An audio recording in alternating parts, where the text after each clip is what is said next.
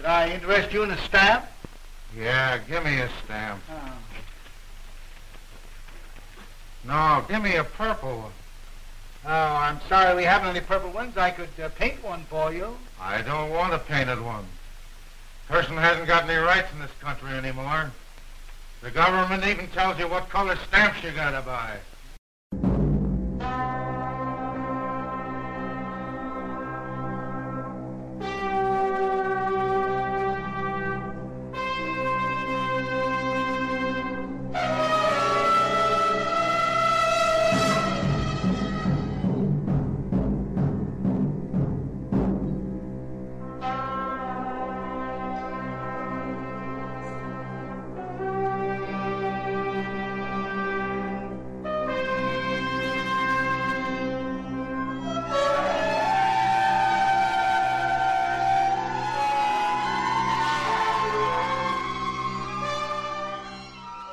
Live from elementary school, this is the award-winning stamp show here today.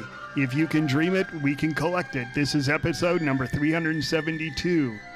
Brought to you by the Southern Nevada Philatelic Research Center, a nonprofit 501c3 corporation for the advancement of philately. And Witless Tosh. Yes, you can support this Witless Tosh by joining the Stamp Show Here Today community. The cost is only $10 for a lifetime membership. Listen to the end credits for more information on joining. This is Cash. This is Mark. This is Jim. This is Scott. This is Dawn. And we got a letter from Scott H. from Marion, Ohio. And he says hi, and he asks 2 questions. First question. I may be shooting myself in the foot here, but I have noticed that there is a market lag between the time the SMQ price increases and eBay listing prices increase. In this inflationary period, I've been able to buy several stamps that were priced well below new SMQ prices. Meanwhile, auction companies seem quicker to respond to the new SMQ prices. I am wondering how you alert eBay sellers and dealers to value movements. Should we just keep this quiet? Well, first of all, Scott, what is the SMQ? The SMQ is a valuing guide, and it is based on what a dealer would reasonably ask for a stamp in a particular condition and grade. So SMQ, the Stamp Market Quarterly, has traditionally been updated quarterly, but now as we're moving away from printed editions, it's more of a continuous update thing. So when an auction it does particularly well or particularly poorly, we review the auction results and we'll update the SMQ. We'll also look at dealer price lists, eBay asking prices, eBay selling prices. Anytime a dealer has something unusual that they want to report. A lot of times if a dealer has something that has a population of 1 or 2, a lot of times I'll get an email or a phone call that says, hey, I just want to let you know I sold this item for this amount of money. And I take that and I look at it, and I'll look at what the SMQ price is, and if it needs adjusting, then I'll adjust it. But I can adjust those online. And so it's more continuous now. There's no way for me to know who all the eBay dealers are, who all everybody is using that. So it's just something that the dealers are responsible for checking themselves. If you're selling a stamp, it's your responsibility to know what it's worth. Now, if you asking a price, obviously you're likely planning on making a certain amount of profit based on your expectations in your business model. So if the SMQ price goes up, you can either adjust it or, basically what I would do is I would leave the price the same and then maybe just not accept lower priced offers or something like that. Whereas traditionally you may accept a small discount. Well, so the SMQ used to be printed quarterly. It was a little book. A little book, yes. And now it's online. Where online? Oh, well, that would be gradingmatters.com. Yeah, gradingmatters.com has a version of it. However, the Kelleher Connection, which is a magazine put out by Kelleher Auctions, David Kugel, great friend of the show, he now has a pullout in the center, and it'll be basically sort of in 3 parts. 4 parts, actually. Oh, 4 parts. Oh, that makes a quarter. That does make it quarterly, but it actually makes it annual, is what it does. It just takes a different section, and it doesn't include all the information. A lot of stamps, when you go to the printed Kelleher Connections, may only list a stamp as never hinged. The most popular collecting. Yeah, but if you go online, it'll give you the used price. It might give you the hinged price. It might give you a no gum price. There's lots of more information online than there is, but it's an easy, quick guide to carrying around some of the more popular conditions and values. For those of you familiar with coin collecting, it's basically the gray sheet for stamps now. So, why is there a lag? Well, obviously there's a lag because I have to wait till something sells at auction before I get notified. So in that respect, from that portion of the market, there's definitely got to be a lag. As far as eBay goes, I can go on eBay anytime and look and see what sellers are offering. And then I can also look and see what they've sold at. Dealers update their websites regularly, and I can go to their sites. But the auctions are generally where it lags the most. But, I mean, when an eBay dealer puts an item up for buy it now and it just sits there for 2, 3, 4, 5 months, the SMQ, other sales may say I should adjust it up, but then I have this one or two or more dealers that have these items up that say, well, don't change it because, they're still offered at that and nobody's buying them. So, I have to look at the age of some of the auctions too. And well, Mark, you deal with this literally every single day. Right. So what do you do? If I've got an item that has been listed for a while and I see that the SMQ has adjusted up, I'll change the listing to reflect the new SMQ value, but I typically won't change the price because that's the market that I'm in. If I listed on eBay or listed on Hipstamp, that's my customer base. So I don't have the same kind of customer base that an auction house would have. So while that item might sell in the same grade for higher at an auction, on Hipstamp and eBay, I'm obviously not getting that same value. So I'll just leave it, I'll leave it as is. Yeah, and you brought up a good point. The auction houses will list an item, type it up, look at the SMQ and everything. Then it goes to auction and it sells. So their quote unquote, I'm using finger quotes, you can't see it. Their quote unquote inventory doesn't have a lifespan of more than, maybe 6 months, maybe. And so that's why they're always up to date. The second thing is they're really kind of not up to date. They're the people who determine the numbers. Well, in part. They're not the whole picture, but they're a good part of the picture. Especially at the higher end where you have lower populations and higher value, higher graded material.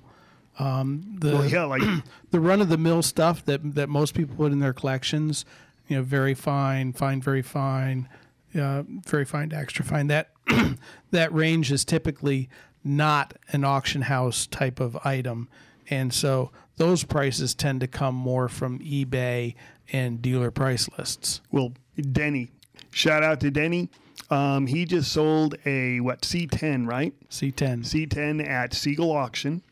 What's a C10 catalog? I think it's like $12.50 or something like that. $12.50, $12.50 on there. He had a grade 100 that sold at the Siegel auction for $2,000. I actually think it was 100 jumbo. 100J. So he had the top of the population, the top of the market there.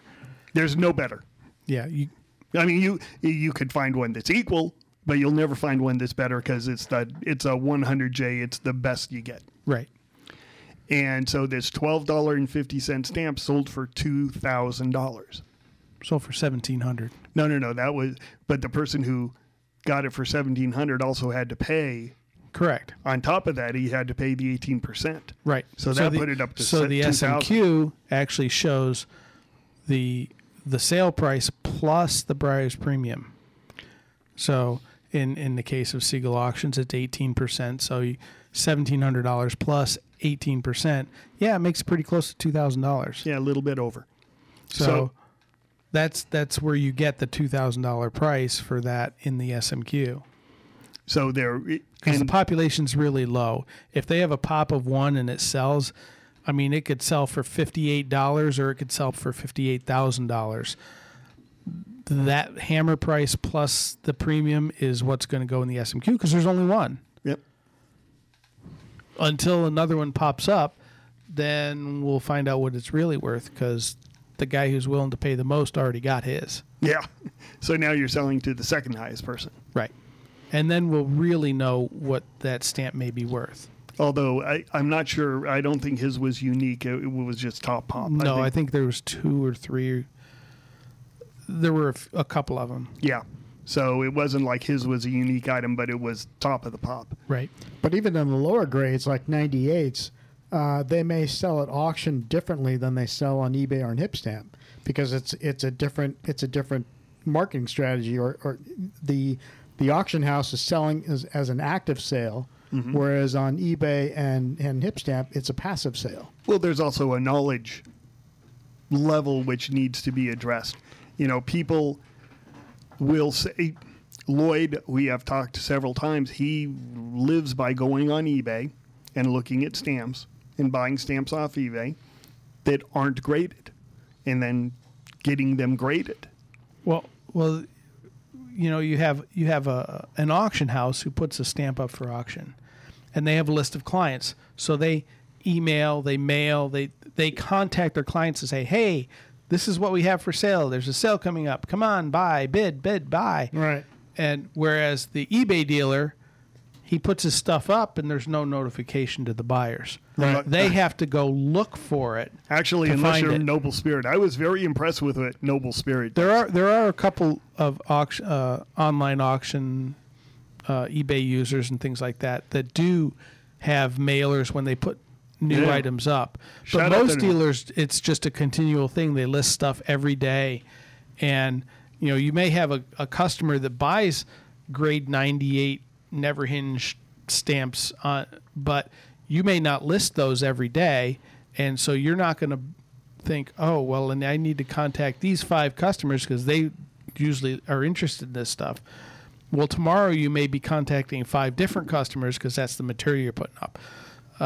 You as a dealer, an eBay dealer, you probably don't have time to do that. Search through your You lists. probably don't have the ability to do that. Well, that unless you keep wacky records, yeah. So, Scott's second question. Why am I paying for insurance on my stamp collection? If I have a loss, will the insurer really pay the full retail value of my stamp so that it can be replaced? I'm not really concerned about the low value items, but I have several hundred graded stamps, and I wonder what I would receive from stamp proceeds. I do keep an inventory in my collection, blah, blah, blah, blah. He uses Hugh Wood Insurance. So, first of all, don't take insurance information from a dude on a podcast. Look at your insurance policies, read your insurance policy, and check with your insurance agent. That said, we do here have a lot of experience with insurance. And generally speaking, it depends on the insurance policy. Some insurance policy will recover what you paid for it or what you reported it's worth when you first bought the policy, or it will be like a dealer policy. It'll replace the retail value because dealers pay a lot more money for their insurance than collectors do. But the general answer is, I love Mark's answer when we were talking earlier about this. Go ahead and tell them what you did. Well, instead of paying for insurance, I tried to pay money to prevent the loss in the first place, and that I invested in a safe. And a safe that is large enough that you just can't pick it up and walk away with it.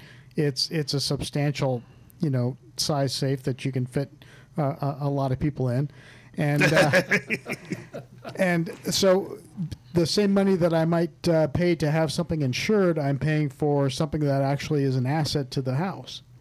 I do the same thing. Mine was bolted to the floor. So you have to open the safe to get to the bolt to unbolt it from the floor. Or you need one hell of a good crowbar. Right. So it is how you handle your insurance is something that you really need to look at. Do you move your collection around? Do you exhibit? Are you shipping exhibits around? So there is no stock answer for everybody, but check your insurance policy, check your insurance seller. Yeah, generally homeowners policies don't cover much for collectibles. You can get a rider, but then you have to really be careful about what that coverage is. Yes, very much so. And there was one example where a person had a stamp. They had purchased the stamp, sent it in, and it turned out to be a variety that was worth $8,000. They mailed it. It got destroyed in the mail. It was a mint stamp. It got wet and looked like it got run over by a truck. So the stamp lost its gum and was damaged. And so it wasn't worth $8,000 anymore. And this is postal insurance, which is different from everything else in the world. But postal insurance, he went to the post office and he said, okay, the stamp was destroyed. Clearly, you guys did it. Pay me. And they said, well, how much did you pay for the stamp? And he paid $50 for the stamp. So they cut him a check for $50. That's an example of, read the policy. It didn't replace the stamp's value. It replaced your loss. Well, I've sent things on insured mail, and if you pay for extra insurance, you can insure the item you're mailing for up to a certain amount. So if he had used that option, insured it as the variety, would he have had to pay, would he have been stuck just with what he had originally paid for it, or would they accept that? It depends, but generally speaking, postal insurance sucks. Yeah. And they're going to replace your loss, and your loss was $50. The other thing is that Scott brought up, if you have a certificate for the item as the variety with the value, which he did, then you would have a better case to make under a traditional insurance. Postal insurance, like you say, is a different thing. Yeah. And I'm not sure, but you would think that they would honor that too. I wouldn't put it past the postal insurance adjuster to say, well, what was the face value of the stamp? It was a 2-cent stamp. Here you go, 2 cents. I don't think they're in the business to give away money. I don't think they want So this goes to. back to the old adage that I'm from the federal government and I'm here to help you. Yeah. So again, check the type of insurance. Are you insuring versus the value of the item? Are you insuring against loss? See, if he had said, I am insuring this but he couldn't because he didn't know what it was. When he sent it to PSE, it was a $50 stamp. When he got it back, it was an $8,000 stamp. If he had done something, and I don't know exactly how he could have, but if he had done something, he could have insured himself around it. But again, insurance, and I'm an economist, and is. You can correct me if I'm wrong on this, but I believe Hugh Wood's insurance does do that, does cover it.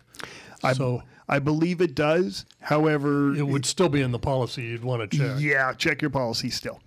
I'm sure that Hugh Wood has been in business forever, so he has seen everything. Well, and because it's a policy written by collectors for collectors, Right. so it's going to cover some of those things that the regular insurance companies may not cover just because they don't have the expertise Yeah. to know what can go wrong. Yep. So, just a little side note on insurance, and this is just because I'm an economist along with everything else I am. Insurance changes the time value of money. So the reason why you would insure a collection is, let's say you have a $50,000 stamp collection, then it gets lost, and then you want to replace it. If you have $50,000 sitting in the bank, then you buy a new collection. If you don't have $50,000 in the bank, then you rely on the insurance company to give you the $50,000 to replace it. That's why health insurance works. You pay a little bit all along because the time value of the money, having the money there when you need it, is what you're paying for. That's what insurance is. Insurance isn't health care. It's having money so that you can buy health care. It isn't, a lottery winning if you lose your stamp collection. There's a lot of things people think insurance is, which it isn't. And in this case, you buy, the reason you would buy the insurance might be because you're, like I said, shipping your exhibits off. You're taking your collection to stamp shows. It's in your car and you're driving it around. There's reasons why you would insure. Personally, I don't have insurance on my personal stamp collection. I have a safe and I have security. So I'm like Mark, I am self-insuring because I can replace what I would lose. But if you can't, then you buy insurance. So, something that has nothing whatsoever to do with stamps. And we were talking about this earlier. Do you all know what a contronym is? Right. Yeah. And that is something that you use to prevent getting a family. Or a group that's against the NIMS. Right. Mm-hmm. Now, it's a cross between an antonym and a synonym. It's basically a word which means two different things, both of which are opposite of each other. So, like an example is dust. You dust your strawberries with sugar, or you dust to remove the dust. So one is adding dust. Adding particles or subtracting particles. Exactly. And it's the exact same word. And I heard this on another podcast. This is blatant theft. But a couple of them are like dust. The other one is... sanction? I love sanction, yeah. You sanction something to stop it, or you sanction something to promote it. So sanction is its own opposite. Screen, you screen something to show it, or you screen yourself to prevent it. Like you screen yourself from the sun, or you screen a movie to see it. And I thought this was really good. What are some other ones here?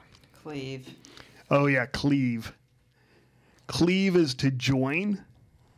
You cleave something together, or you cleave it apart.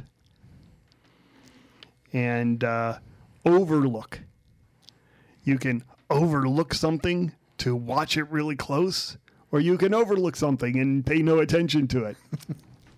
So, contronyms is something that I learned today and I was very impressed with, so I wanted to share it. A shout out to Ruby in Colchester, England. I want to get, please, and I know you're a good listener, some of the mail art declarations. She's the person who originally sent us the Witless Tosh stuff. And so she sent me a nice letter from England that unfortunately got pen canceled. But on the back, there is a mail art declaration, and I really like this little declaration form. For those of you who, and I assume kind of that she's in business, Pops Grove Philatelic Company. And it's in Colchester, Essex, in England. And check out her stuff. She's a good listener, and you make some really, really great stuff. So please tell me how I can buy them. I will send you a PayPal. So anything else today? No, I think you covered it all. Okay. Then, I do have one more thing. A very nice guy, Exodus Rickert. He's, I'm guessing he's 10 or 11. He's starting a YouTube channel on stamp collecting. And can everybody please go to YouTube and do a search for Wild Ass Stamp, or do a search for I'll Be Stamped, and click on a couple of his videos and watch them for at least 15 seconds so that he gets the view numbers. Let's get him some views. He's a really great kid, and I like his video on Wild Ass Stamp. He talks about a stamp that has a wild ass on it.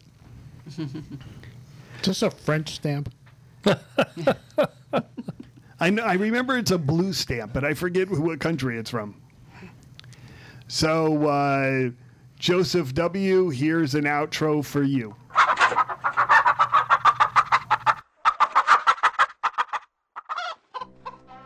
We need your help. Nothing on the internet is free, including our phone and internet connections. So you can support the podcast by joining the Stamp Show Here Today Club. The cost is $10 for a lifetime membership. Please include your APS member number, as we are an APS affiliated club. Your support is greatly appreciated.